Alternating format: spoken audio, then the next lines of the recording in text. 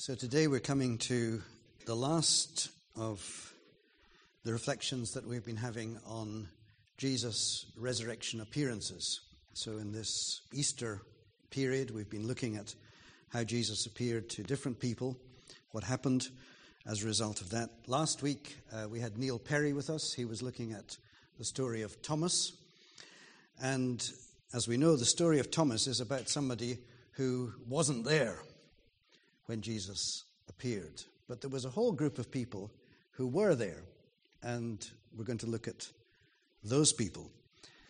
In the John reading that Paulina brought us, we've got this dramatic scene of a group of people, frightened people, in a room, and Jesus appears to them. And there's a real theme here of the coming of the Spirit, and we're going to be going on to that, of course, when we come to Pentecost. But here Jesus, with this group of people, not knowing what's happening or what's going to happen, says some really important things to them that are very relevant to us today here in Camborne. He talks about receiving the Holy Spirit. And in the Gospel of John, we've got quite a lot about the Holy Spirit who was going to come. And in the last talks that Jesus had with his disciples before he was crucified, he talks a lot about what's going to happen, that the Holy Spirit is the one who is going to come to be with you forever. The helper is really a good way of understanding what this work of the Holy Spirit is going to be about. It's going to be a helping work. He's going to be with you. He's going to teach you all things. He's going to speak about Jesus. He's going to testify about Jesus.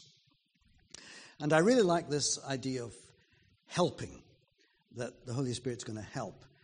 Some of you know that I go into Addenbrooke's Hospital one day a week as a chaplain, and I'm going around a lot of wards. Sometimes almost every time I see somebody from Camborne congregation who is working there. I don't see many people who are there as patients because we're a pretty healthy congregation on the whole, but sometimes you see a patient, but most of the people I see are helping. They're on the staff of Addenbrooke's Hospital. And sometimes they're helping people who are helping themselves.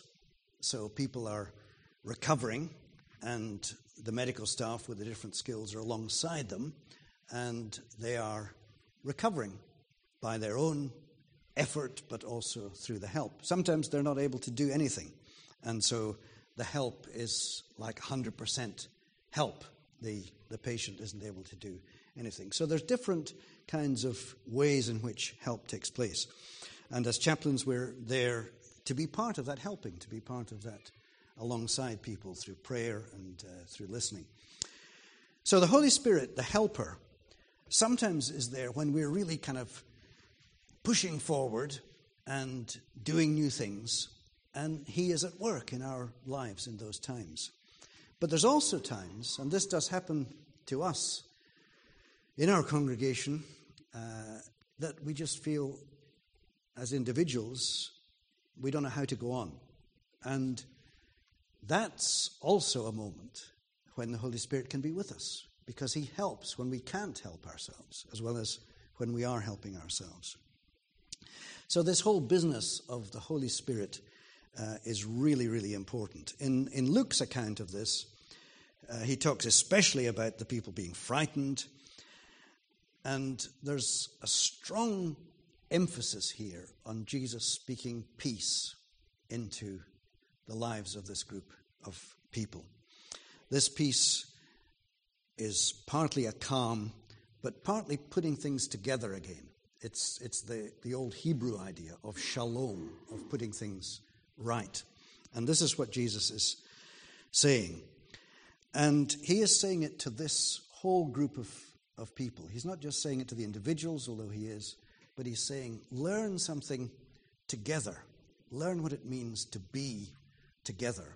And then learn what it means to go out together, to do something together. Because he says, peace I leave with you, but as the Father has sent me, says Jesus, So I am sending you.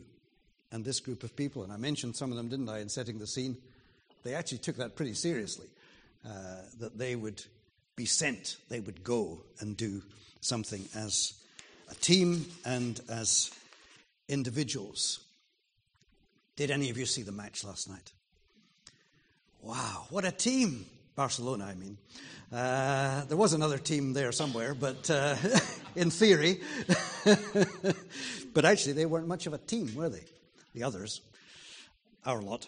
But Barcelona, just that movement together as a team. It was just going here and there. And the Spirit is at work in our congregation here in Camborne. It is a team. The Spirit comes to bring that wholeness in the team. Now, at times, different ones of us have different struggles, but the Spirit in the team is what brings the peace and the wholeness. We're here for each other. And that's part of the whole idea about being in the room together. That they were there. Now, Thomas wasn't there, but the people were there together in the room. They were frightened. Things weren't what they'd hoped they would be, but they were together. And Jesus said, he breathed on them and he said, peace, together. But when you learn something together, there's also something to do, to be sent out as Jesus was sent by the Father. And then there's this kind of mysterious verse here. After he said that, after he breathed on them and said, receive the Holy Spirit, he says, if you forgive the sins of any, their sins have been forgiven. If you don't forgive, they're not forgiven. Wow! Does anybody have that kind of power? In some church traditions, there are special people who would pronounce something, absolution, forgiveness, but maybe we're a bit wary about that. But what I do think this says to us is, we started with the idea, what's some good thing that's happened to you? And there were good things to share. Of course, there's lots of other things in our lives, but what about the good things? Isn't forgiveness a good thing? Isn't being accepted a good thing? Isn't feeling that whatever you did, it's dealt with a good thing? It is a good thing. And that's a message that we've got as Christian people. That's the message of forgiveness. It's not that we have got forgiveness in our power, but something has been given to us. And this is the whole idea of Jesus breathing the Holy Spirit and saying, you're receiving something, pass it on, go out. And this is a wonderful message. It's a fantastic message of new life, of new start, wherever we are in our lives. And so there's certainly a responsibility, but there's a fantastic privilege to have that message. Let's not keep it away from people. That's the other side. We could just keep this to ourselves. I'm forgiven. But no, it's for other people and to be shared. So the team this morning, we're that team. We're that people in this room. And we're receiving this message. We're receiving the Spirit again today because he's with us now. He's with us to do things that potentially could change the direction of our lives, but probably often slowly. That's the reason for the tortoise. We're not going to do everything at once. There's a little bit of, step at a time stuff here. But who knows what happens? For me, some of the most significant things that have happened in my life, where I've felt the power of the Spirit in my life, have been in quite small groups of people. I've been to the big meetings and all that stuff. But if I think back, where do I feel God's really met with me and things have changed in my life, directions have changed, things that were wrong in my life have been put right? Usually it's with a small group of people. So I believe in small groups. I believe in missional communities. We're going to be talking about that. These are the places where things happen. But also, in the Matthew passage, where were they then? Were they still in the room? In the Matthew passage? Don't think so. They were outside. Jesus was there on the mountain or by the mountain in Bethany, And the whole feeling of that scene is they're no longer, this is really more or less the last point of what Jesus is doing with the disciples. And they're no longer in the room. They're actually no longer fearful. They're still doubting a bit, but it's a different kind of feeling now. And some of you were here on Easter Sunday morning. Remember we went out? And I know that's happened several times in Camborne Church. Going out, having some worship outside, doing some walking outside. And that's the feeling, I think, in Matthew. I don't see people mentioning this much when they write about this story, but being outside. And it's like, look around. Wow. And Jesus has got something really powerful and challenging to say to them outside. In this Matthew account, he says, think about heaven, think about earth, think about the universe, think about how big everything is. Jesus says, all authority in heaven and on earth is given to me. You're a little group of people in Palestine, probably never been outside Palestine. And now I'm telling you, think about the world. Think about the nations. And what is he saying? There's an all authority. Go and make disciples of all nations. It's actually happened, over 2,000 years. People in all nations have become disciples of Jesus. It started in that little group of people in the Middle East. And it spread and it spread. Sometimes tortoise-like, but it's going. And people are going. And it's not like go in the sense of, I'm going to get out a big whip and I'm going to force Steve to go. That's not actually the kind of going, because Jesus said, as the Father has sent me, so I'm sending you. I don't think the Father was there with a big whip with Jesus saying, get down there. And Jesus saying, no way, I don't want to go down amongst that lot. No, of course it's all working together, isn't it? There's a movement that is going on here. And we're caught up in a movement. We're going. And some people from here have gone to many places. Many people from many other places have come here. There's a lot of movement going on into these nations. And when we go, there are people who become disciples. As you know, most of you know, I spent with Janice some years in Eastern Europe.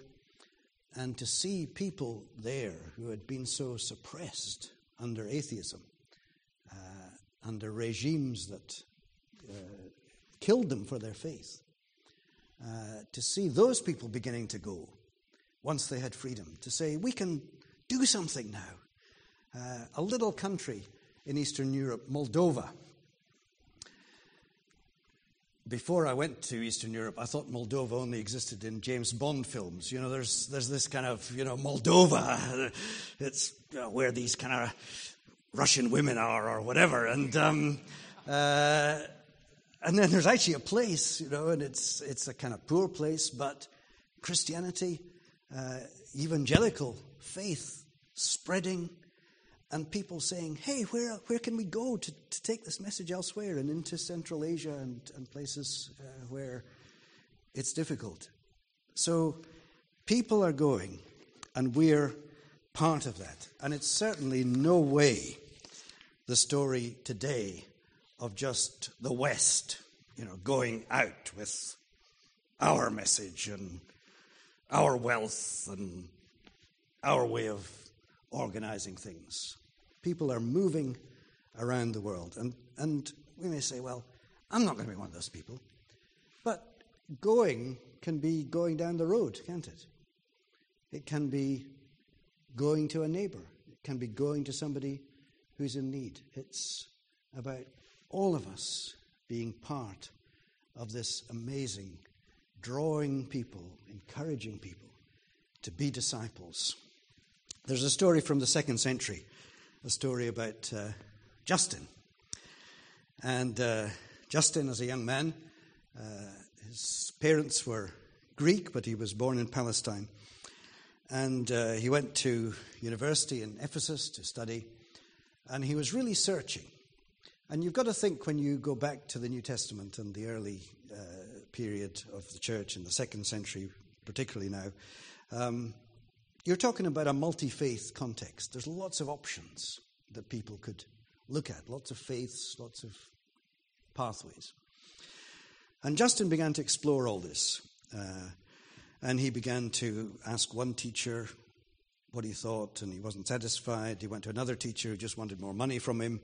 And he went to another teacher with a very rigid kind of program that he should go through. And he was just getting confused. And he said, I was walking on the beach, and I met an old man, and he was a Christian. I'd heard about these Christians, Justin said. We're in the 2nd century now. And he said, I knew some of them were actually dying for their faith, but he said there were lots of bad stories being put around about Christians. But the more I questioned this old man, he said, the more I became convinced this is the truth. Justin became a Christian, and he became one of the great defenders of the Christian faith in the 2nd century by his writings.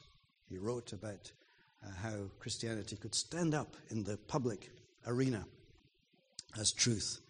And he also describes his own congregation. So he was part of a congregation like this, probably about the size of this. He said, we met to hear teaching. People spoke to us. We had the Lord's Supper, he says, because we've got this writings. And he said, then we had an offering. He said, we looked after the orphans and the widows and the sick people and the poor people and the prisoners and the strangers. It's all there in what Justin said in the 2nd century about his journey to be a disciple, to be baptized, to be part of this amazing community of people. We're part of that. Jesus is sending us wherever we're going this week. He's sending us. All authority belongs to him. And he says, surely I am with you always to the end of the age. The end of the age hasn't come yet. So I take it from that we're still on that journey with him.